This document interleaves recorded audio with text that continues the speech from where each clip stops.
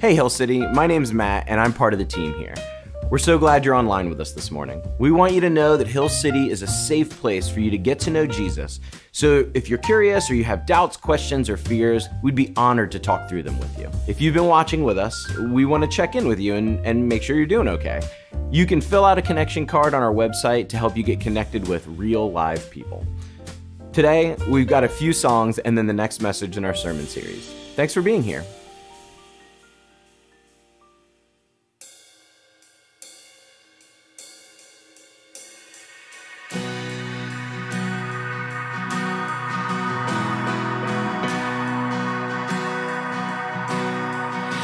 Search the world,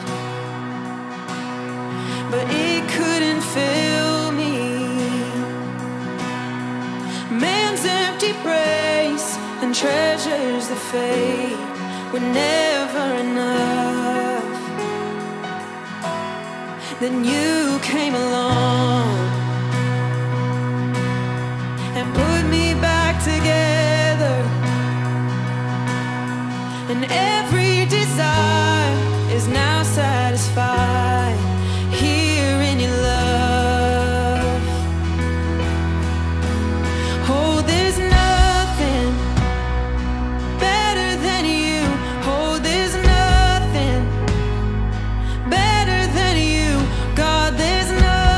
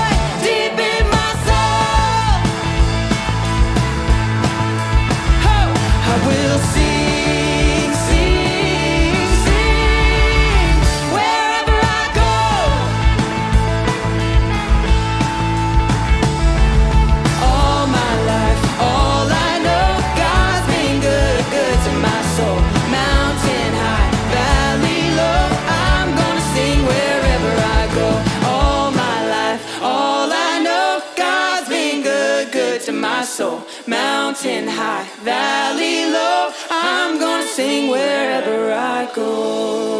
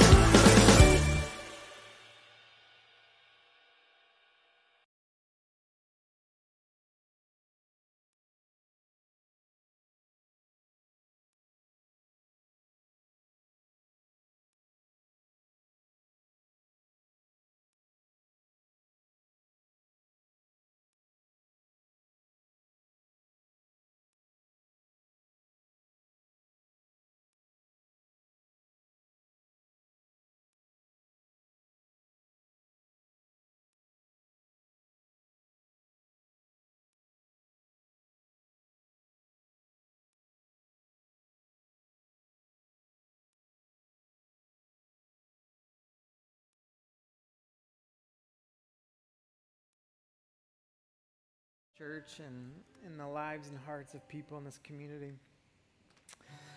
And there's a reality that, for some people today, they came in celebrating. Some people came in today feeling beat up, broken, and bruised. And so, God, this morning, my hope is that we'll be able to experience you in such a profound way and understand that for all of us, the story isn't over, that you're writing something new for us and transformative and for us to experience. And so, God, in the midst of celebrating today all that you've done and everything, God, I don't want us to miss this moment of you and your Spirit just like weaving in and out of like each and every person here, just wanting every person in this room to experience you in a new way, and in a way to start a new chapter with new hope and God, with you at the center of it. We give this to you. In your name we pray. Everyone said, amen. You guys can have a seat. You can have a seat. Well, good morning, y'all. We're excited today. Hey, Lamont, can you get the mic and bring it over here? Yeah, thanks. We're excited today. So we're going to have a few baptisms before I get into the sermon. And this is our birthday today, so we're celebrating in a lot of different ways. And last week we had, we had a couple baptisms. And then we wanted to do some more this week because baptism is like the Pledge of Allegiance for a Christian, okay? And so this is really what it means. So if you've never seen a baptism like this, or you're wondering what it's going to be like or whatever, here's what's just going to happen. We've got 4 folks getting baptized today. And one of the things that we, you can clap for that. Yeah. One of the things that we do here is when there's someone significant in their life, that has played a pivotal role in their faith that they would love to have baptized them, we have them baptize them, and which is really cool. And so we're going to see this here today. But here's what baptism is. In Romans chapter 6, it talks about what baptism is like we are identifying with the death and the resurrection of Jesus. And so when you see someone go underneath the water, it's like the old's being gone, and as they come up, the new is being like just presented. Like the old is gone, the new is here. This is a public declaration of their faith in Jesus. And this is something that we see all throughout Scripture.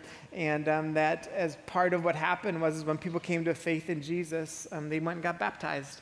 And this was like a significant moment. When people did this 2,000 years ago, now it's not going to happen here, but when people did this 2,000 years ago, and a lot of them, they died. Because what they were proclaiming was like that Jesus is Lord. And it's very, very significant. It's significant. And it still holds true today. It's so significant. It's a sacred moment that we all get to be a part of. And that's why we encourage everyone to get baptized if you haven't. And so all these guys have made a decision to follow Jesus. And here is your only role in this. You just go wild. Okay, like that's it. And so like they're going to come in, and Annalisa and the others that are doing the baptisms, like Annalisa will come in and she'll introduce who she's baptizing, and it's Rose. But like, so she's like, hey, this is Rose. When she's like, hey, this is Rose, you guys respond by saying, hey, Rose. All right, so that's what you do. And then they'll lead them through it. And then when they come up out of the water, you just lose your mind for a second. All right, just go crazy. That's it. All right, you guys ready? Let's do it.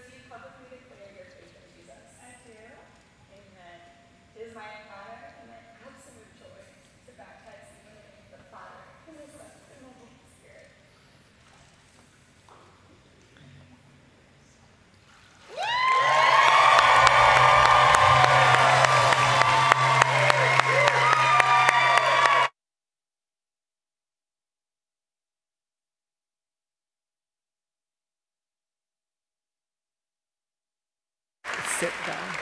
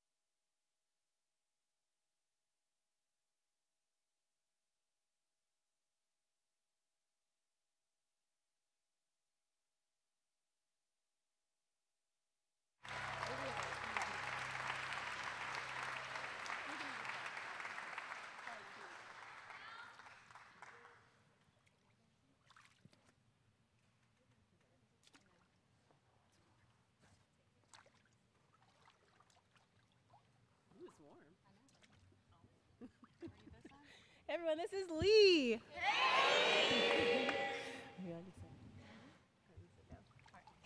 Lee, do you publicly declare your faith in Jesus? Yes, I do. I now baptize you in the name of the Father, the Son, and the Holy Spirit.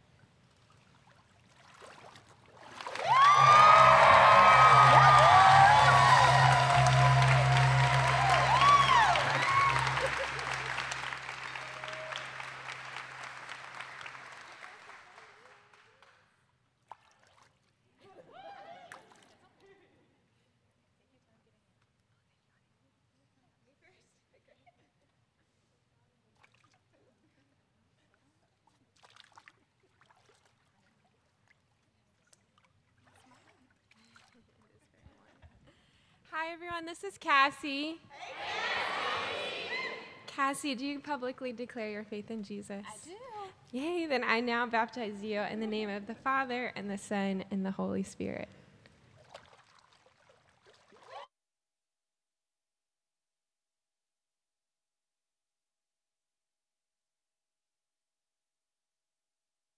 Can we give it up for him one more time?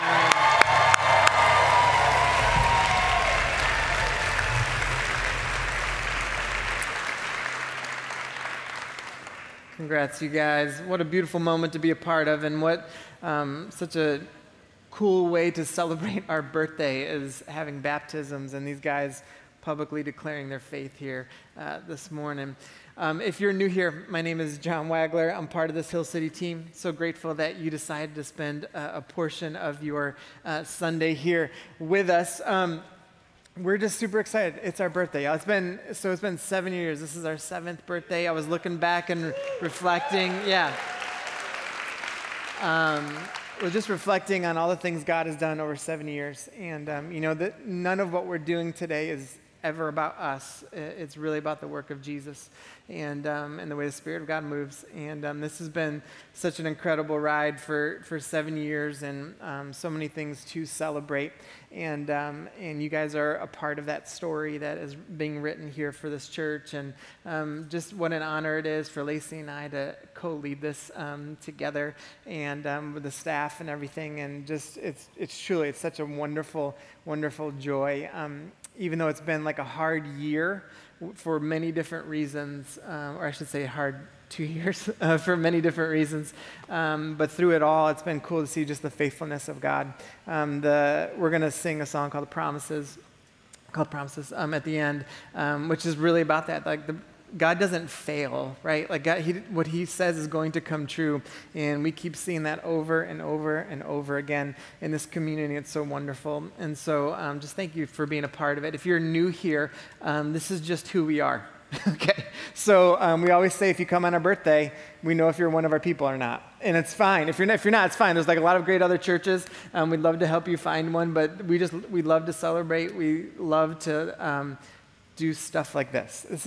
Let me say this. This isn't every week. We're not going to have confetti blowers and everything else every week. But we just, we do love to celebrate, and this is a part of our personality here as a church. And so just thankful for that you're here. Before I get into the message, I also want to highlight quickly, because the end today is just, it's going to be so frantic a little bit. So I do want to highlight Influencers Weekend is coming up next week. And this coming Friday and Saturday. It is a wonderful, wonderful opportunity to be in community with others, to learn and grow in your faith. Some powerful worship will happen, but we've had some great speakers as well. Some of these speakers are nationally known speakers, in particular Caroline Leaf. But so they're nationally known speakers, and we're bringing them in for, I'm telling you, you do not want to miss this. It's cheap.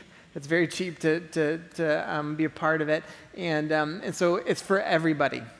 It really is. It's for everybody, and I have said this for the last few weeks. If you don't like it, we'll give you your money back. All right, that's how much I trust how good it's going to be, and so want you guys to be a part of that Friday and Saturday. It'll be well worth your time and your money. All right, so we're in this series called Built to Last, and we kicked it off last week. And really, at the end, it's about the church. It's about why this matters. It's about what all this stuff is and why it's so significant and why we celebrate so much. And we said this, that the church represents who? Do you remember from last week? I was hoping for a little bit better. Who does it represent? Jesus, good job. Again, y'all, like 90% of the time, if you just say that, you're probably right, right? So it represents the resurrected Jesus. That's what the church does. The church represents the resurrected Jesus. And then we said it's empowered by who? The Holy Spirit. And here we go. It's powered by the Holy Spirit, right? And then here's what ends up happening, that when the church represents Jesus, the resurrected Jesus, empowered by the Holy Spirit, that we become witnesses, right? We become witnesses. We become part of this cosmic story that's being represented here in humanity. And I love. Last week I highlighted these two passages. I want to bring them up again because of how important they are. That we see that this church plays this pivotal role in terms of engaging culture, engaging evil, engaging the things of this world. In Genesis chapter 3, it says this is part of the creation story when things went awry. It says that, so the Lord God said to the serpent, because you have done this, cursed you are above all livestock and all wild animals. You will crawl on your belly and you will eat dust all the days of your life. And I will put enmity between you and the woman and between your offspring and hers. And he will, and this is the big part right here. What's that word? Crush your head and he will strike his heel. And what he ends up meaning here is what the writer's saying is that within the realm of things of this world and things of evil and of Satan and the devil and all those things, all the demonic, the things that are described that way, there's always going to be chaos. There's always going to be disorder. There's always going to be division. There's always going to be hatred. Things are going to be out of order, okay? That's how you know. When things are out of order, that's how you know it's not representing the things of God. And what this says is like there's going to come a time where that's going to get crushed. And who's going to crush it? You're still right. Who's going to crush it? The resurrected Jesus crushes it. Because he goes in, he's like, you know what? Death and evil and sin and everything, I'm going up on this cross, I'm going to defeat it by rising again. That's why we sing, I thank God for that, right? And so it changes everything. And then, so Jesus does this, but then Jesus starts this whole thing called the church. This whole thing called the church, and this is how it's written in Romans chapter 16. It says, the God of peace will soon what? The same word is there. Crush Satan under your feet. The grace of our Lord Jesus be with you. And so what Paul here is writing, he's like, listen, to you, my believers, to those that are in the church, to those that say to follow Jesus, that represent the resurrected Jesus, empowered by the Spirit of God. Do you remember the story when he said we're going to crush like Satan and crush evil? Guess who's going to be responsible for that now? The church. Through who? By representing the resurrected Jesus, by the power of the Spirit, that when the church does what the church is supposed to do, evil gets crushed. That's why it's such a big deal. That's why it's so sacred. That's why it matters to be in this. And so that's why it's built to last. Is it chaotic right now out there? Yes. Is there disorder everywhere? Yes. Is there division and hatred and evil and all those things? Yes. Are we people of hope? Yes. Why? Because we know through the resurrected Jesus, empowered by the Spirit of God, become witnesses to that message, and we can crush all that stuff.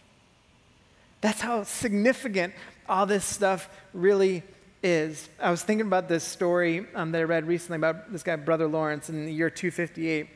He talks about like his devotion to his life and to his faith. And this word devotion has been just kind of ringing in my brain for a little while. And it's going to be a key word for today. And I was reading about his devotion to Jesus. And so, again, early 3rd century, Christianity is heavily persecuted. The Roman Empire at that point in time hears about this church that Brother Lawrence is actually a part of. And they had been helping the poor and the marginalized and those that were really sick and everything. And they had stored away all this money to do so. And so the Roman Empire hears about this, and he calls, they had 7 leaders. He calls 6 of them, all 7 of them, and he beheads 6 of them. And then he talks to Lawrence, and he says, I'll give you clemency if you bring all of the riches into my palace, basically, and then I'll give you clemency, and you can live. And so Lawrence looks at him, and he goes, I'll bring in the riches. Don't worry. So he goes back, and this is like the biggest baller move ever. Here's what he does. He comes back in, and they say, hey, Brother Lawrence is here, and the emperor at the time goes, let him in. And he's like, does he have my riches? And they're like, he's coming in, and Brother Lawrence says, I have your riches. And he turns around, and guess who he brought to the palace with him? All of the poor, all of the weak, all of the sick, all of the marginalized people that they were happy. He was like, these are our riches. And so he gets killed for his faith. Why? Because of his incredible devotion to Jesus. What's interesting is not that long afterwards, the Roman Empire falls. Do you know why? Because there was this grouping of people so devoted to Jesus that they flipped an entire empire upside down. So even when I look around now and people are like, oh, what can we possibly do? And I'm like, we've been here before. We've been here before. And it already happened that when we really get devoted to the ways of Jesus, everything gets flipped upside down. It's like the accepted and normalized way that caused all the chaos and disorder. It doesn't make sense anymore. It doesn't. And it's like, man, when God's people, the church, like, it tends to be the church that's supposed to be the church and representing the resurrected Jesus, empowered by the Spirit so we can become witnesses, and like things just get flipped upside down. And it changes everything. And so it's like, man, if we want to see what can happen to all this chaos, to make sure things get reordered back to the way they should be, we hold the answers to it. Jesus says, I will give you the keys to the kingdom if we want to really engage. And so it's all about our devotion. Dallas Willard says this. He says, there is no problem in human life that apprenticeship to Jesus cannot solve. There's no problem.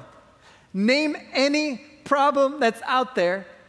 And what Willard's saying is here, just follow Jesus wholeheartedly, and you're going to find the solution to it. There's no problem that following Jesus cannot solve. Here's what I know about us, though. Every single person in this room, you live your life out boldly for something. Even the quietest, most shy person in this room, you live your life boldly for something. The way that you live says it declares a message to people around you that you boldly live for something. When you go to work, you boldly live for something. When you're with your friends, you boldly live for something. You boldly live for something.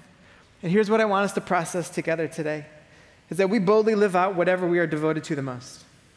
We boldly live out to whatever we are devoted to the most, the things that we declare loudest in our lives. Do you want to know how the easiest way to figure this part out is like, what do you prioritize most in your life? That's what you're devoted to. What is it? Like, look at your calendar, think about your thoughts, like your friendships, and whatever you are devoted to the most, like that's what you're living out boldly. And I wonder if we were all able to pause, like, man, what would it look like for people to actually live out their faith boldly? What does that mean for me? What does that look like in my life? What would begin to change if it was boldly declared what I'm devoted to the most? I was processing a little bit about how does it work that we compromise our faith? We got all this stuff in front of us. We know all these things. Like, what does it look like to compromise our faith? And so I wrote down 4 things that I think impact us the most. And I'm going to get into the passage in a second, but I just want to highlight this stuff first. So these are the things that you can do to distort people's faith and make them compromise in their faith. The first one is you distort your priorities. You distort your priorities. How many of y'all get distracted? Right? You know what you should do, but you get distracted, right? And your priorities can get distracted, right? You're like, no, I should eat this way, but I get distracted. I should spend my time this way, I get distracted. And it's so easy. Here's what else is so easy to do. If we're all honest for just a second, I wonder how many of us would proclaim that we create our own priority conflicts, right? Just by how we go about our lives. It's like, man, I actually create my own priority conflict by the way I go about my life. I know what I want to prioritize, but I'm in conflict with that because of the way I live it out. And so that's easy to do, to distort our priorities. The second thing is to indoctrinate with different language. We see this all throughout culture. We see this like, I'll give you an example of like, oh, it's your truth, my truth is my truth, your truth is your truth, and we can be like, oh, that sounds cool. It's not cool. It's actually incredibly illogical. But like, it's not cool. Why? You indoctrinate with that kind of language, and inevitably what happens, you compromise your faith in Jesus. And so it's important then to even like take in, like, what kind of language am I like allowing to be spoken into my brain and I'm actually accepting? And is that compromising my faith in Jesus? Even when you think about the merger of certain things and certain language and everything, that we like merge things with Jesus and other things, we're combining them together. It's like, no, we don't do that. It's Jesus, okay, then everything else. So it's like important to see, like, man, is there some kind of language that's impacting? The third thing there is to isolate or highlight individualism. We do this with a saying, and I've probably even said this at one point in my life. I won't ever it again, but have you ever heard the saying, the church is not just a building? Yes. Has anyone admittedly said that? I'm raising my hand, okay? I said that as well. And I thought about that saying a lot, and there is some truth to it, right? Like there's some truth to it of like, it's not just a building. We're supposed to like go live our faith everywhere else. Like we're part of the church. That's what it looks like. But it also then can be demeaning to actually what this is. And so there is a piece of this where I'm like, but the church is part of like being gathered in a building sometimes, right? And it matters. And part of the reason is when you accept the statement that this stuff doesn't matter, then we highlight like our own individualism, our own individualistic faith. And we step away from the things that like we should want to gather. And how can we truly love one another if we don't prioritize gathering with one another, right? And so there's a part of it that's big, medium, and small. And so prioritizing those things. And so in understanding like, well, I just don't want to like just be individualistic about everything. Think about like the thing you hold in your hand all the time that promotes like an edited self version, right, of who we are in your phone, and the screen distracts us from people and highlights our individualism, right? If you're hanging out with someone and you go out to lunch or to dinner or whatever, and someone puts their phone on the table in front of you, what do you automatically know? You're getting distracted immediately, and then intrinsically, you're psychologically telling yourself at some point we're going to get interrupted, so how deep in this conversation do I actually want to be? Why? Because you're like, man, even the phone of it in itself distracts us and prioritizes what I want to do, like this individual and isolated nature. And I know some of you were like, that's why I got to watch. You think that's better? It ain't better, right? It's actually easier, right? It's easier because you think you're hiding all the time. You can like position your wrist in a certain way, but everyone sees your eyes, right? Like so, but that's part of it. And understanding, man, some of these things are just like distracting and compromise. And when I say, like, whoa, how's my phone compromise my faith? Here's how it does, because it can interrupt how you love one another. It's just important to like take it in. The last one is to highlight achievement or accomplishments, right? We become everything about like what we've done. And this is something for me. I'm an achiever. Like that's just who I am. And I like seeing goals and meeting those goals, and I like doing things, okay? I like accomplishing things. And even this week, this is something that I struggled with as I was just like looking on Instagram and saw a friend's church, and I saw a couple of things that they were doing, and I felt it inside of me, this whole comparison thing. And I felt that, like, it was like, and I could feel, like, rather than me being an encourager of what was going on, rather than me loving what was happening in their church, rather than like feeling all of that, I could just feel in myself a comparison that I was just like, oh, that's not right.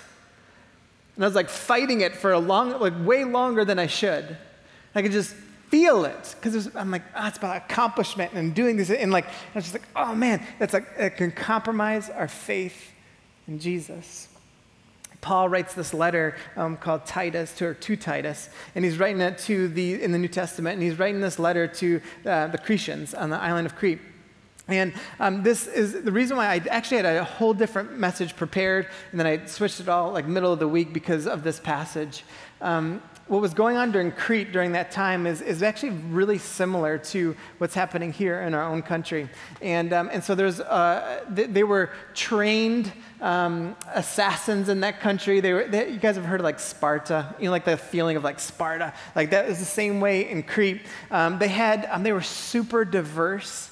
So they had a lot of beliefs. Like on that island, they were had a lot of different types of people that lived there. They had this belief that Zeus was born in a cave on Crete, and so they merged this language of like the gods and country and everything. And there was a kind of merger that was happening within that. And so what was interesting, I was like reading historically about that place. I was like, man, there's just so many similarities, just kind of how they think and what they were processing. And Paul writes this letter to Titus, one of the leaders there, and it's interesting to see. He's like, man, I want to give you guys like the things to be devoted to.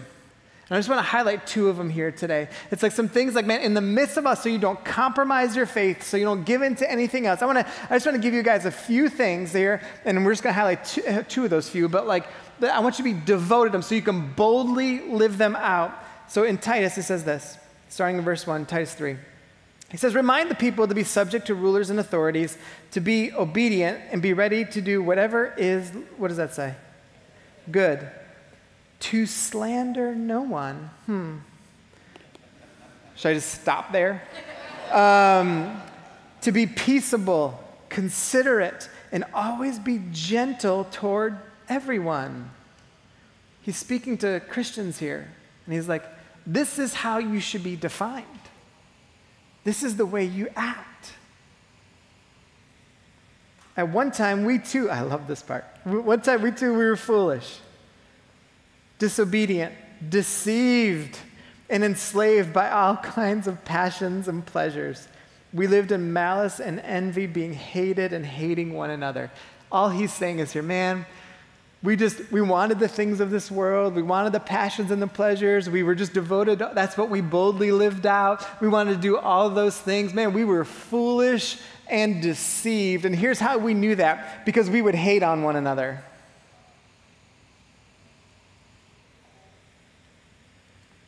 I just like the silence at that point. But, so he says, we used to be this way and foolish. And he says, but when the kindness and love of God, our Savior, appeared, who's that? Jesus. We're good. Y'all, keep rolling with Jesus today. He saved us not because of righteous things we had done, right? Not because you're so good, but because of his mercy. He saved us through the washing, rebirth, and the renewal of the Holy Spirit, whom he poured out on us generously through Jesus Christ our Savior. Look at this. So that those things happened, all right? All those things happened so that, having been justified by his grace, we might become heirs, right? We inherit this thing called the hope of eternal life. It's fascinating because like the hope of eternal life means like, whoa, through Jesus, then those that follow Jesus and to live in this crazy culture, that we represent the hope of eternal life because that's what we've inherited. It changes everything. He says, this is a trustworthy saying, and I want you to stress these things so that those who have trusted in God may be careful, here's that word, to devote themselves to doing what is good. These things are excellent and profitable for everyone. But avoid foolish, here we go, you ready? But avoid foolish what? You know what another word for that is? Conspiracies. And genealogies and arguments and quarrels about the what? Because these are what? You guys are weighing on me a little bit. Warn a divisive person once, and then warn them a second time. After that, look at this. Paul ain't playing. Have nothing to do with them. You may be sure that such people are warped. Come on. And sinful, they're self-condemned. All of a sudden, it's like, oh, man. If Paul were here today, he would be like, man, I already wrote this. You guys want to know how to respond to what's going on? I already wrote this. It changes everything. It changes how we view all this stuff. And the perspective. Here's the first thing. We need to be devoted to not being a jerk. You'd think this would be easier. But man, It's fascinating how we're not that great at this. As those that are supposed to be peaceful and gentle and loving and kind and forgiving and gracious and patient.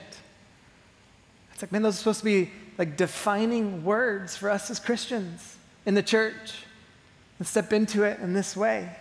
Paul says, don't slander anyone. You know how that works, right? If you like a post that slanders someone else, guess what you just did? You helped slander somebody. If you share an article that slanders someone, it's like, just because you didn't do it verbally doesn't mean you didn't do it. And contributing to the awful culture that we see. And it's like, Paul's like, don't do that. You know who does stuff like that? Foolish, deceived, sinful, warped people. His words, not mine. That's what he says. He's like, don't do it. Do not slander anyone. He's like, don't be foolish like that. What I see a lot of Christians do right now, and I too feel the urge sometimes, like we can like hate on culture so much, or we hate on people, or we hate on someone who disagrees with. And I wrote it down this way because I thought this would be appropriate. If you hate people or culture, you are no longer seeing the world around you with Christ-like vision. You have a pride and self-righteous induced perspective. And when we begin to see what we're supposed to be like, it's like, man, when we take a step, if we don't, in the disorder and the chaos and all that stuff, if we're not taking a step back and thinking to ourselves, oh my gosh, like I know because of Jesus and who he is that I have this hope of eternal life inside of me that I'm supposed to represent, and I'm supposed to be peaceful and gentle and kind and loving and forgiving and all those things. It doesn't mean we don't look for justice and all that. Like that's all part of it, but we do it in a way that represents the way Jesus lived and what he taught. It's like when we look at all the stuff around us, we don't hate on people. We think to ourselves, oh my gosh, the love of Christ, if this was to infuse those, how much things would begin to change. What ends up happening is rather than saying, let me bring light into darkness, we double down on darkness and think somehow we're going to get light. It doesn't work. It's like we either believe in the hope of Jesus and it works, or not. The message of the gospel always ends in love. We know that, right? Always. Always ends in love. I was telling the band before the service, so this coming week, I'm actually presiding over 3 funerals. And I was telling the band that, like, I saw this quote that really like signified one of the funerals, like one of the gentlemen that passed away recently. His name was Friend, and he was part of our guest services team. And I read this quote, and I read it yesterday, and I was like, man, this is like, I want to share this at his funeral and everything. And it talks about, it says, duty makes us do things with excellence, but love makes us do it beautifully. And I was like, man, if love is at the heart of everything that we do, and if love at the end of the gospel is always love, then guess what? When people see the church and how the church interacts with one another and how the church interacts with culture, guess what they say? It's beautiful. It's beautiful. Why? Because they're so devoted to this Jesus. They're so devoted and boldly living it out, and it is so beautiful because it's in love. But they disagree. It happens. It's done in love together. You know, you can't be in right relationship with Jesus until we're in right relationship with one another. Did you know that? Like the Bible talks a lot about this. James chapter 3, it talks about, hey, do you know what's causing all the fighting and quarreling and why you want to murder one another and everything else? You know what that is? It's you guys being in constant conflict and not being in right relationship with others. And it says this, that you can't flee the devil until you're in right relationship with people. You can't do it. You'll buy into the schemes of the devil. Ephesians chapter 2 says the same thing. And I know you guys are going to think I'm crazy, but this says, Ephesians chapter 2 says the same thing. It's like, man, you can't be in wrong relationship with people and being in right relationship with God. Because it's like we got to what? Love God and love others. You cannot separate those two. John chapter 10 talks about that the thief comes to steal, kill, and destroy. A lot of people think that passage is talking about that's what the devil does, but it's actually false religious people. That they steal the joy from people. Why? Because they're not in right relationship with them. Jesus says it this way in John chapter 17. He says, my prayer is not for them alone. I pray for those who will believe in me through their message, that all of them will be what? One. Just as you are in me and I am in you, may they also be in us, so that the world may believe that you have sent me. Meaning that until the church is together, the church loves one another, until there's a beauty about the church, the world's not going to believe it's real. I've given them the glory that you gave me, that they may be one as we are in one.